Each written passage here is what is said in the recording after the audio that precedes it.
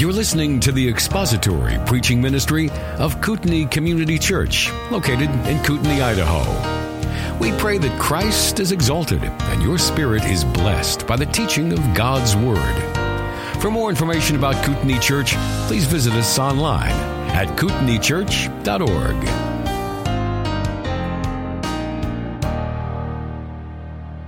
If you have not yet, will you please turn your Bibles to Hebrews chapter 7. We'll be finishing up chapter 7 today, looking at the end in verses 26 through 28. And before we begin, let's bow together in prayer.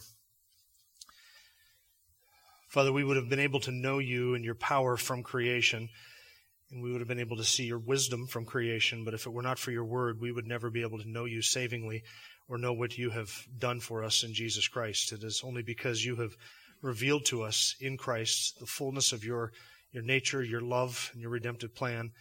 And then you have revealed to us in Scripture your intentions and what you have accomplished in your Son. And so we pray now that you would grant to us grace to understand and to appropriate what it is that you have recorded here for us. Help us to understand these profound realities concerning the nature of the sacrifice of Christ and what it means for those who are His, and how we might avail ourselves of that grace that you have shown us in your Son. Grant us this understanding today. We pray that your Spirit would be our teacher and your word would be our guide, and that your glory might be our everlasting and only concern. And grant that this may be the case today, we ask in Christ's name. Amen.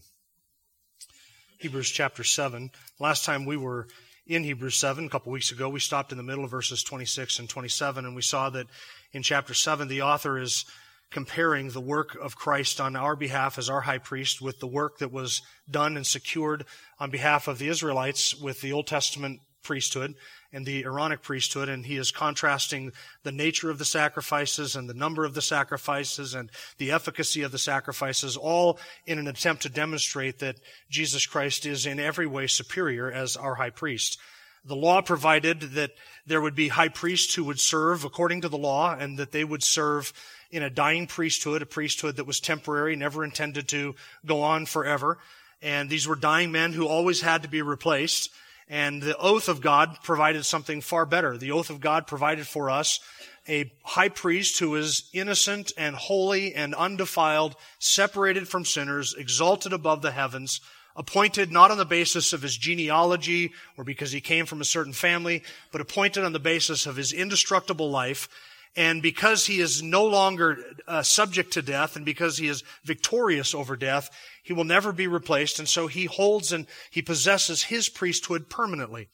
And because he possesses his priesthood permanently, and because all authority in heaven and on earth has been given to him who sits at the right hand of God and ever lives to make intercession for us, because all of that is true, he is able to save to the uttermost, to the nth degree, to the utmost, all who come to God through him. He has power and ability to save, which Old Testament priests did not have. And so in every way, Jesus Christ is superior. That sort of reviews chapter 7 and brings us to verse 26 and 27. In verse 26, we saw the character qualities of the Lord Jesus, which eminently qualify him to serve as our high priest. He is, in the words of verse 26, holy, innocent, undefiled, separated from sinners, and exalted above the heavens. And then we looked briefly at the fact that those same character qualifications which allow him to serve as our high priest and make him a perfect high priest also qualify him to be the sacrifice on our behalf. And we kind of briefly looked at verse 27 and looked at the sacrifice that Christ has offered. And today we're focusing in on that, looking more at the perfection of his sacrifice and exactly what it did and what it was intended to do. Because he is holy and innocent and undefiled, he is perfectly fit not just to be our high priest, but also to be the sacrifice that the high priest offers. Being completely innocent, he is able to stand in the place of guilty sinners and bear their guilt. So the innocent one can become guilty on behalf of those who are guilty, and that's us. Because he is blameless, he can take the blame for all of the transgressions and sins and iniquities which we have committed. Because he is righteous, he can stand in the place of the unrighteous and bear their guilt and bear their unrighteousness and all of the wrath of God for their unrighteousness. And then he can give to those who are his all of his blameless righteousness. so that we can stand in the presence of God, not just forgiven of our sins, but actually declared righteous. That is the good news of the gospel, that there are two aspects to our forgiveness. Not only the forgiveness of our sins, that brings us up to zero, but also that he gives us his righteousness. So that in the sight of God, all of those who are in Jesus Christ are not just seen as innocent of having committed any crime, they are seen as righteous as if they had fulfilled all of the righteous requirements of God's law. That is what the righteous one has done for us. So now we're looking at Christ in verses 27 and 28 as our perfect sacrifice. Notice the language of verse 27. He does not need daily, like those high priests, to offer up sacrifices first for his own sins and then for the sins of the people, because he did this once for all when he offered up himself. The language that is used there in the middle of verse 27, to offer up sacrifices first for his own sins and then for the sins of others, that language is borrowed from Leviticus chapter 16, and it is the language that was used to describe the offering of the high priest on that one day of the year, Yom Kippur, the Day of Atonement, when the priest would go behind the curtain and sprinkle the blood on the Ark of the Covenant, and then come out and then offer sacrifice for the sins of the people. So there was two aspects to the work of the priest on the Day of Atonement. He would first offer up a sacrifice for his own sins and for the sins of his family. Then he would offer up another sacrifice for the sins of the people. And he had to make atonement or pay a price to offer a sacrifice first for all of his own iniquities before he could then intercede and offer a sacrifice on behalf of the people. This is the language of Leviticus chapter 16. And I would encourage you, if you want, if you're in the habit of reading through the book of Leviticus at least once a year, like I encouraged you several years ago, then you'll be getting there soon if you started it on January 1st. But I would encourage you to read the language of Leviticus 16 to see exactly what the author of Hebrews is drawing on. I'm going to quote here briefly from Leviticus chapter 16. Leviticus 16 verse 5. He shall take, now this is, let me set this up for just a second. The high priest, Leviticus 16, it begins with instructions about what the high priest was to wear on the Day of Atonement. So there were priestly garments that he was to wear, and an ephod, and all of the gems that were on it. And all of this was intended to demonstrate on whose behalf he was offering a sacrifice. So the ephod that he had with all of the gems for the 12 tribes of Israel, he was to bear that close to his heart. And when he made sacrifice, all of that priestly garment was intended to demonstrate those on whose behalf he was making the sacrifice. So after going through all of the details on the priestly garments and what he was supposed to wear in Leviticus 16, then we read this. Here's the instructions. He shall take from the congregation of the sons of Israel 2 male goats for a sin offering and 1 ram for a burnt offering. Then Aaron, and it mentions Aaron, Moses' brother, but then this would apply to every high priest who served as a high priest after Aaron. But these are the instructions first given to Aaron that were then later carried out by all of the high priests. Then Aaron shall offer the bull for the sin offering, which is for himself, that he may make atonement for himself and for his household. Notice that. Now, the very first thing that it was to do was to offer a bull for his own self and for the sins of his household. Leviticus 16, verse 11. Then Aaron shall offer up the bull of the sin offering, which is for himself, and make atonement for himself and for his household, and he shall slaughter the bull of the sin offering, which is for himself. He shall then take a fire pan full of coals of fire from upon the altar before the Lord, and 2 handfuls of finely ground sweet incense, and bring it inside the veil. He shall put the incense on the fire before the Lord, that the cloud of incense may cover the mercy seat that is on the ark of the testimony. Otherwise, he will die. Moreover, he shall take some of the blood of the bull and sprinkle it with his finger on the mercy seat, on the east side, also in front of the mercy seat, and he shall sprinkle some of the blood with his finger 7 times. So let me translate that for you. Aaron was to sacrifice a bull and then to take that blood of that bull and go behind the veil where the Ark of the Covenant sat. The mercy seat was the top of the Ark of the Covenant, and there were cherubim whose wings spread out over top of that mercy seat. And on top of that mercy seat, Aaron, with the incense burning behind there, he had to burn the incense, or the passage says he was going to die. With that incense burning behind there, Aaron was to take the blood of that sacrifice and sprinkle it 7 times on top of the mercy seat, and then in front of and around the mercy seat. Then when he was done with that, and he had to make the sacrifice every single year for himself, by the way. He always did this on every Yom Kippur, on every Day of Atonement. He offered the sacrifice first for himself, Then he would do it for the sins of the people. And that was a reminder that he was just like the people. He was just as guilty as they were. No high priest could ever just march behind the veil and make an offering or a sacrifice and think that he had the right to do this and to sprinkle blood without first recognizing that he had to make atonement for his own sins. So the high priest had to deal with his own sins first before he could intercede on behalf of others. So he had to offer that sacrifice, and every year when he did it, it was a reminder to him that yes, though you are representing the people and interceding for them, you're just like the people, just as guilty before God. Yes, you're a high priest, but you're a sinner. You're not innocent. You're not holy. You're not undefiled. Instead, that high priest had to offer a sacrifice first for his own sins. And he had to do this year after year, reminding himself year after year, yes, I'm a sinner. Yes, I need an atonement, and I need to deal with that before I can intercede for others. Then we read in Leviticus 16, verse 15, "Then he shall slaughter the goat of the sin offering, which is for the people, and bring its blood inside the veil, and do with its blood as he did with the blood of the bull, and sprinkle it on the mercy seat and in front of the mercy seat. He shall make atonement for the holy place because of the impurities of the sons of Israel and because of their transgressions in regard to all their sins. And thus he shall do for the tent of meeting which abides with them in the midst of their impurities. When he goes in to make atonement in the holy place, no one shall be in the tent of meeting until he comes out, that he may make atonement for himself and for his household and for all the assembly of Israel." So after doing that for himself, he had to go back out, offer another sacrifice, take that blood, go back behind the veil, and do the same thing for the sins of the people of Israel. Sprinkling blood on top of the Ark of the Covenant and applying it around the base of the covenant, sprinkling it 7 times, making atonement for them and interceding for them. It was quite an ordeal. It was an all-day deal.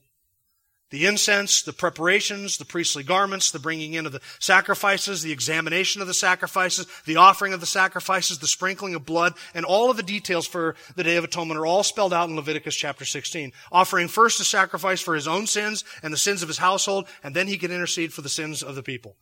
And this was to take place every year on the 10th day of the 7th month, the Day of Atonement, or Yom Kippur. This took place yearly from the time of Moses to the time of Christ, which was 1,500 years. 15 centuries. Have you all seen the artist renditions of the Ark of the Covenant? None of you have seen it. Even the one in Indiana Jones was not the real thing. But I have to believe that somebody somewhere knows where it's at. But have you seen artist renditions of the Ark of the Covenant, right? Covered in gold, beautiful and shiny and glistening, and the light comes down on it and it just reflects the light in beauty. There's only one point where the Ark of the Covenant would have looked like that. And it would have been between the time that it was finished being made and the first sacrifice. And that was not very long. Because when that ark went behind the curtain, every year, twice, somebody went back there to sprinkle blood on top of the Ark of the Covenant. And as far as I know in Scripture, there is no provision for washing the Ark of the Covenant. So unless it was transported outside during a heavy rainstorm, without any kind of a cover on it, that ark was covered with blood for the time of the first sacrifice until 1,500 years later. Nobody touched the ark.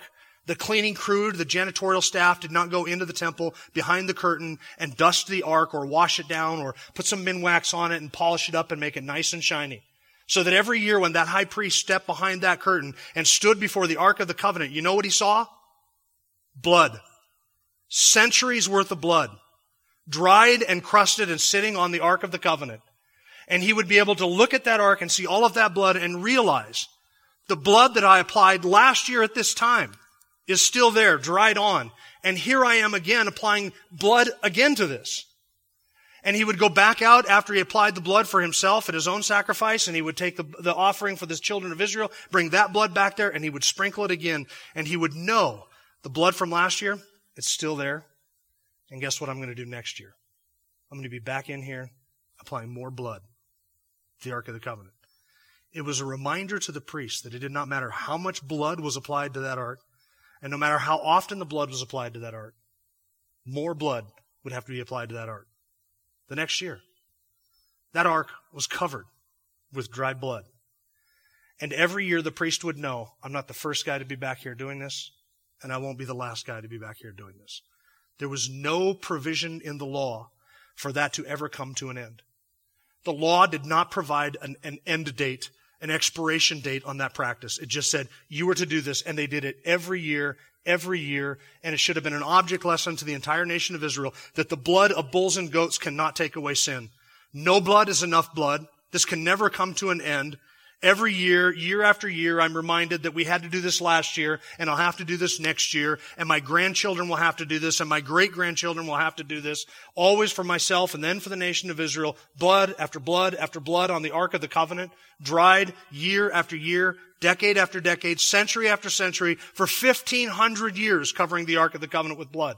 Didn't matter how much blood or how many times you did it, it was never sufficient. It was never enough. Why? Hebrews chapter 10, verses 1 through 5. The law, since it was only a shadow of the good things to come and not the form of the things, can never, by the same sacrifices which they offer continually, year after year, make perfect those who draw near. Otherwise, would they not have ceased to be offered? If those sacrifices could perfect the worshiper, would those sacrifices not have ceased to be offered? Because the worshipers, having once been cleansed, would no longer have had consciousness of sins. But in those sacrifices, there is the reminder of sins year by year, for it is impossible for the blood of bulls and goats to take away sins. And the high priest stepped behind the curtain, and he looked at the Ark of the Covenant, covered with blood, every year. He had to think to himself, it is impossible for the blood of bulls and goats to take away sins. Something else was necessary. The entire sacrificial system of the Old Testament was intended to demonstrate that something else was necessary to finally deal with the sin problem. Now, there's an interpretive issue and kind of what they call a Bible translation issue in verse 27 that I want to make you aware of. I want you to see it.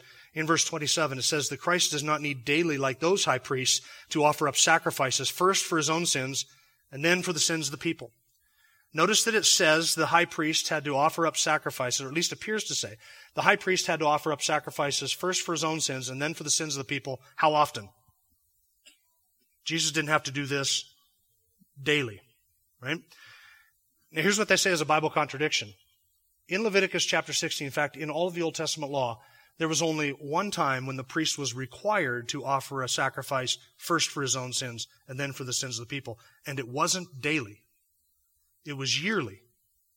And yet here the author seems to suggest that Jesus doesn't need daily to do this like the Old Testament priest did, offering a sacrifice first for their own sins and then for the sins of the people. So they say that's a contradiction there. The author of Hebrews simply doesn't know what he's talking about. He's unclear about that. He thinks that the Old Testament high priest had to offer a daily sacrifice for his own sins before he could offer a sacrifice for the sins of the people. And yet Scripture doesn't say that. The Old Covenant only demanded that the high priest do it one day a year, offer a sacrifice first for himself and then for the sins of the people.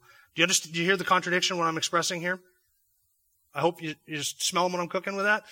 Okay, so here's the answer or the resolution to it. There are a few different ways that people have suggested that this can be resolved. I'll give you 3 bad ones, and then I will give you the way that this is resolved. First, some have suggested that the author of Hebrews was just mistaken, that he just got it wrong. He thought this was what the high priest did, offered a sacrifice for himself first. He did this every day.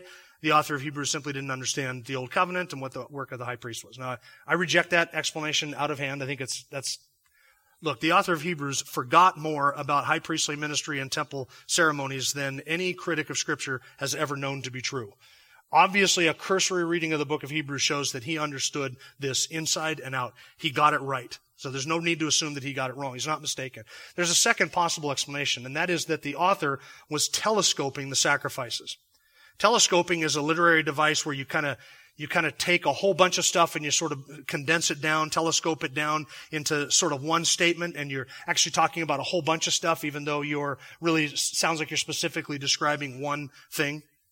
So some have suggested that the author is sort of grouping together all of the Old Testament sacrifices, all of those animal sacrifices, and describing it in terms of the Day of Atonement, and simply saying that with all of those sacrifices, the high priest had to offer a sacrifice for himself. Even though he's describing the Day of Atonement, he's really incorporating all of the sacrifices. And I don't think that that's what he's doing. The third option is to suggest that the author was referring to a series of dailies with the Day of Atonement. In other words, you take the Day of Atonement this year, and then the next year the Day of Atonement, the next year the Day of Atonement, and the next year the Day of Atonement, when Scripture says he had to do this. And if you take out all the time in between, you put all those days together like a series of Days of Atonements, then it would be a daily thing, even though it was a yearly thing. That sound confusing? It is kind of confusing. And I don't think that you need to suggest that. There's a way that the author could have described a yearly occurrence. He could have just said year after year, time after time. But he doesn't. Instead, he does say daily. So what does he mean? What is he talking about when he says Christ doesn't have to daily offer the sacrifice like the Old Testament priests had to do when they would offer a sacrifice first for their own sins and then for the sins of the people? Because the Old Testament high priest didn't have to do that daily. He only had to do it once a year. You'll notice that the word daily, this is the solution to it. The word daily is not a reference to the activity of the Old Testament high priest. It's a reference to whom? Christ. He does not need to do this daily. Why would he say that Christ did not have to do this daily? Up in verse 25, he makes reference to the fact that Jesus ever lives to make intercession for us. How often does Jesus make intercession for those who are his? Daily. He ever lives to continually make intercession for us daily. How often did the Old Testament priest make intercession for the people of Israel? Yearly. So their intercession was annual. Jesus' intercession is daily. Before the Old Testament priest could intercede for the nation of Israel, for the people of Israel, he had to offer first a sacrifice for his own sins and then the sins of the people. Jesus, on the other hand, is not like that. Our Jesus, who intercedes for us daily, does not have to daily offer a new sacrifice, first for his own sins and then for the sins of the people. Before the Old Testament priest could intercede for the people, he had to offer a sacrifice first for his own sins. How often did he do that? Once a year on the Day of Atonement. But our high priest who intercedes for us daily, he does not have to offer a sacrifice for sins, first for himself and then for the sins of the people. If he had to do that as often as he intercedes for us, just like the Old Testament priest had to do that as often as he interceded for the people, how often would Jesus have to offer a sacrifice, first for his own sins and then for the sins of the people? He would have to do that how often?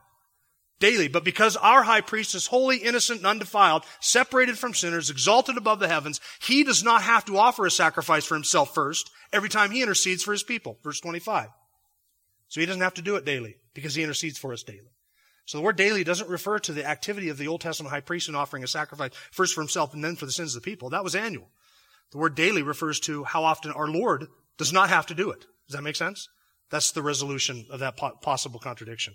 Now notice that the author intends for us to take note of the singular nature of the sacrifice of Jesus. This he did, verse 27 says, once for all when he offered up himself. It was a one-time sacrifice, once for all. And the word for all there is not talking about the number of people for whom he died. The word all there is, once for all it's a time demarcation. It's saying once for all time, once to never be repeated. It's once and one time only is the idea behind that. He's talking about the number of times that Christ had to die. He had to do this one time, one sacrifice. It is difficult, I think, in our context to truly appreciate how many animal sacrifices took place at the temple and in the tabernacle under the Old Covenant. It's difficult for us to appreciate that, to understand, to envision what that would have been like. Because at the tabernacle and then later at the temple, there were daily sacrifices that took place. There were the morning sacrifices, and there were evening sacrifices. On top of that, there were weekly sacrifices that took place. On top of that, there were annual sacrifices that took place. And then there were the Passover sacrifices that took place. And there was provision for the priest to offer sacrifice for himself at various times. And then while all of those sacrifices are going on, there were provisions for children of Israel, the believing members of the Israelite community, to bring sacrifices for themselves and for their families. And there were sacrifices for firstborn. So you would redeem the firstborn by offering a sacrifice on its behalf. And then if you became ceremonially unclear, you would bring an animal unclean, you would bring an animal sacrifice to clean up your ceremonial uncleanliness. And then there were special events in the Old Testament where thousands of animals were offered in one day. In 1 Kings chapter 8, verse 62 and 63, at the dedication of Solomon's temple, we read this: the king and all Israel with him offered sacrifices before the Lord. Solomon offered for the sacrifice of peace offerings, which he offered to the Lord, 22,000 oxen and 120,000 sheep. That was all offered on one day at the dedication of Solomon's temple. So the king and all the sons of Israel dedicated the house of the Lord. That was all part of one celebration. 22,000 oxen and 120,000 sheep. And Passover, when every family would bring their Passover lamb to the temple in Israel, it is difficult for us to even imagine. It was a virtual slaughterhouse. day after day after day, month after month, year after year. It would not be an overstatement to say that in the 1,500 years between Moses and Christ, that there were millions of animals offered. Millions offered. I worked in a slaughterhouse some years ago. Well, I shouldn't call it a slaughterhouse. It wasn't really a slaughterhouse. It was a butcher house. But we would go out in the slaughter truck. And 4 or 5 animals in one day, that was a good day's work for a couple of guys. 4 or 5. The whole day. To slaughter a lot of blood. Letting. I can't even imagine 120,000 sheep. What that would have looked like. And how messy that is. It gets all over you. This Jesus did by offering one sacrifice. See, this is why Jews had such a hard time understanding how what they have in Jesus Christ is sufficient. Imagine that you're a first century Jew and you have grown up in a devout family that several times a month you brought a sacrifice to the temple. Every Passover you brought a sacrifice to the temple. Every Yom Kippur you were there watching what went on at the temple and the tabernacle with the animals that were there. And you knew that day after day, and when you would go up to the temple with your family, you could smell the blood, you could smell the burnt offerings, you could smell the incense, you could smell all of that. And you could see all of the blood and all of the garments and everything that was going on while the animals were being sacrificed. And you knew that this went on to the tune of tens of thousands of animals every month or every year. You saw this happening. And the whole priesthood was involved in it. And the number of people that it took to sacrifice that many animals and to keep everything going at the temple for all of the devout Jews, it would have been a mind-boggling enterprise. Now imagine that you are used to seeing thousands upon thousands of animals sacrificed in your lifetime as part of the devout worship of the Jewish people. And then along comes a Christian and says, we have a better high priest, and he has made a sacrifice on our behalf. Oh, really? How many sacrifices has your high priest made? 1. Is it one sacrifice? Just once? He offered it one time. He doesn't need to do it yearly. He doesn't need to do it every week. He doesn't need to repeat it.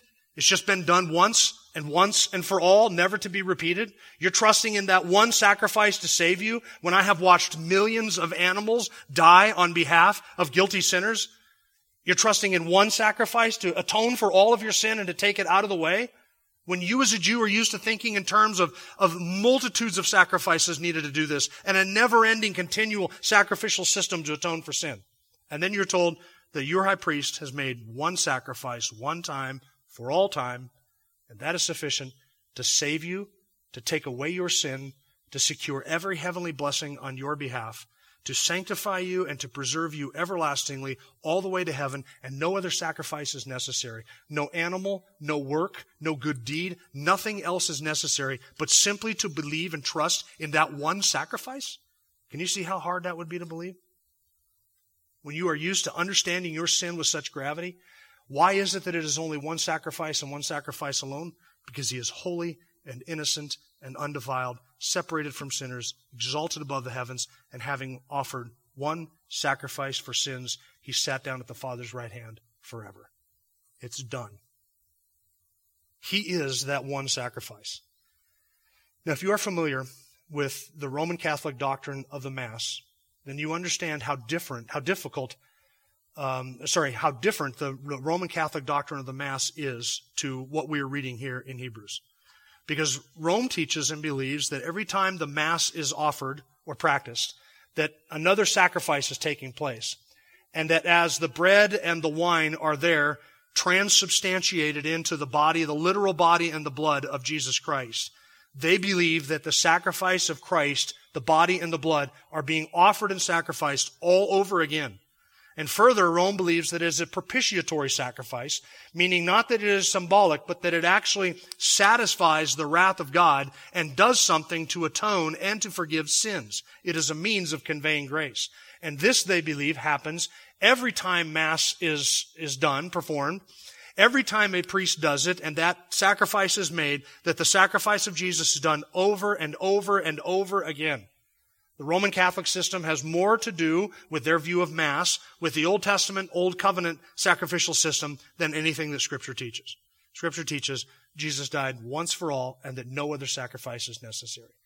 Now we're going to get into this a little bit more, and I'll give you the Roman position on it, how they deal with the book of Hebrews later on, because in chapter 10, the fact that Jesus had to die one time, that the author makes a great deal of that in chapter 10, and he sort of explains the implications of that and talks about why that is significant, and so we'll save that for later. But I just want you to notice what Hebrews says. It is one sacrifice done once for all time. And notice that he offered up himself. This perfect sacrifice only needed to be offered once because he offered himself, not an animal, not a bull, not a goat, not a lamb, not a ram. Instead, he offered himself. And this is the first time in Hebrews that we are told that Christ offered himself as a sacrifice.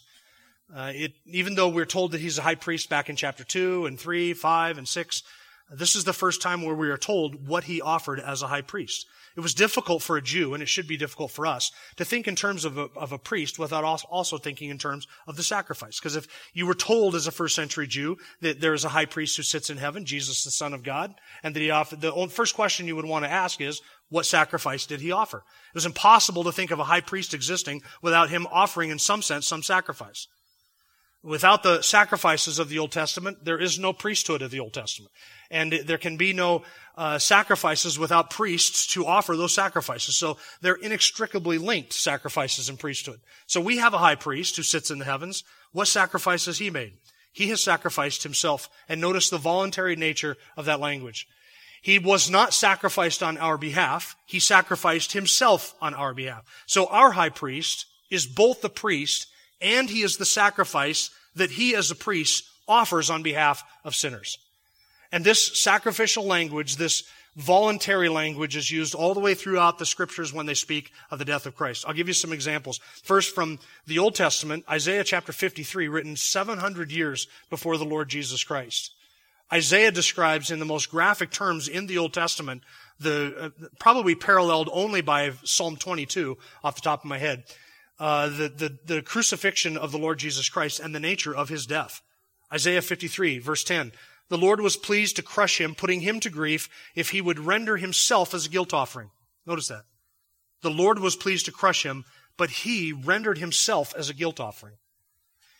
He will see his offspring. He will prolong his days, and the good pleasure of the Lord will prosper in his hand. As a result of the anguish of his soul, he will see it and be satisfied. By his knowledge, the righteous one, my servant, will justify the many, as he will bear their iniquities. Therefore, I will allot him a portion with the great, and he will divide the booty with the strong, because he poured out himself to death and was numbered with the transgressors. Yet he himself bore the sins of many and interceded for the transgressors. He rendered himself as a guilt offering, and he poured out himself to death. Jesus described this in John chapter 10 when he said, I'm the good shepherd, and the good shepherd lays down his life for the sheep. That's the language not of a victim, but of a volunteer. One who willingly lays it down. In John chapter 10 also, verse 17 and 18, for this reason the Father loves me, because I lay down my life so that I may take it again. No one has taken it away from me. I lay it down on my own initiative. I have authority to lay it down, and I have authority to take it up again. Galatians 2:20, Paul says that we live by faith in the Son of God who loved me and what? Gave himself for me. This is the language of Scripture, a voluntary offering, not a victim. Hebrews 9:14, how much more will the blood of Christ, who through the eternal Spirit offered himself without blemish to God. Titus 2:14 tells us that we are to live righteously and soberly in the present age, looking for the blessed hope and glorious appearing of Jesus, who gave himself for us. It's the language of a volunteer. If you were to just be an observer in that week when the Lord Jesus Christ, his last week on earth, and you were just to observe from a distance, it would look from that vantage point as if he were the hapless victim, carried along by the demands of a feckless crowd that wanted to crown him as king on Sunday and then called for his blood on Friday.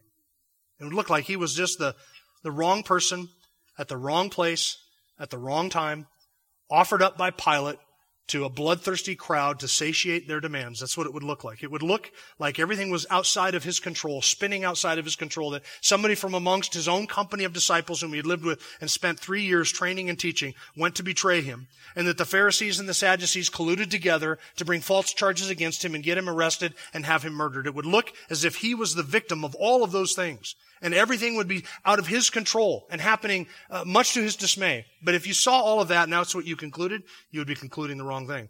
There is not a single thing that happened in the life of the Lord Jesus Christ that was an accident, and there was nothing outside of his control. He said in John 10, I lay down my own life. Nobody takes it from me. And it was already common knowledge by John chapter 10 that the Jews in Jerusalem wanted him dead, and they were plotting his murder. And Jesus said, nobody takes my life from me. I give it up on my own accord. I have the power to lay it down. I have the power and authority to take it up again. He gave himself for us. It was not an accident. He was not a victim. He was a volunteer. He, the holy, innocent, undefiled one, separated from sinners, offered himself up on our behalf, never flinching from the divine mission, completed his task, all that the Father gave him, and fully accomplished every last thing that he intended to do, which was the salvation of his people by dying in their stead. Charles Spurgeon, saying it as only Spurgeon could, he said this, when he bowed his head, it was because he willed to do it and willingly yielded up his soul, committing his spirit to the Father, not under constraint, but he offered up himself. Oh, this makes the sacrifice of Christ so blessed and so glorious. They dragged the bulls and they drove the sheep to the altar. They bound the calves with cords, even the cords to the altar's horns. But not so was it with the Christ of God. None did compel him to die. He laid down his life voluntarily. He had the power to lay it down, and he had the power to take it up again. Close quote. And this he did for the unrighteous, that while we were still sinners, Christ died for us. He gave himself up in our stead, not for people who considered themselves his friends, not for people who were willingly championing his cause, but for rebels, people who hated him and were at war with him, and enemies of God in our minds through wicked works, people who had no desire to either divorce or forfeit their sin, but instead wanted to wallow in that sin and drink fully all of the consequences and joys and delights of that sin. That was us. And he died in our stead. He did this for the unrighteous. And in his death, he secured our salvation, not just purchasing our forgiveness, but securing for all those for whom he died their repentance, their faith, their salvation, their righteousness, their security, and their perseverance all the way to the very end. And now he, having offered that sacrifice, which secured every spiritual blessing for all those for whom he has died, he sits at the Father's right hand where he makes intercession for us and uses all of the power of his endless life and his indestructible life to plead our case and to apply the merits of his sacrifice to us as our advocate, where he oversees our drawing and our salvation and our security and our perseverance, our faith, our repentance, our righteousness, all of it. He oversees all of it to the very end, securing everlastingly the salvation of all those for whom he has made that sacrifice. That is what Scripture teaches concerning the Lord Jesus Christ. Again, to quote Spurgeon, there is an almighty and divine one in heaven who ever lives for our highest benefit. Let us adore him most lovingly. This should show us how great our need is, that we always want a living Savior to interpose for us. A dying Savior was not enough. We still require every moment of our lives a living Savior engrossed with the care of our spirits, interposing on our behalf in all manner of ways and delivering us from all evil.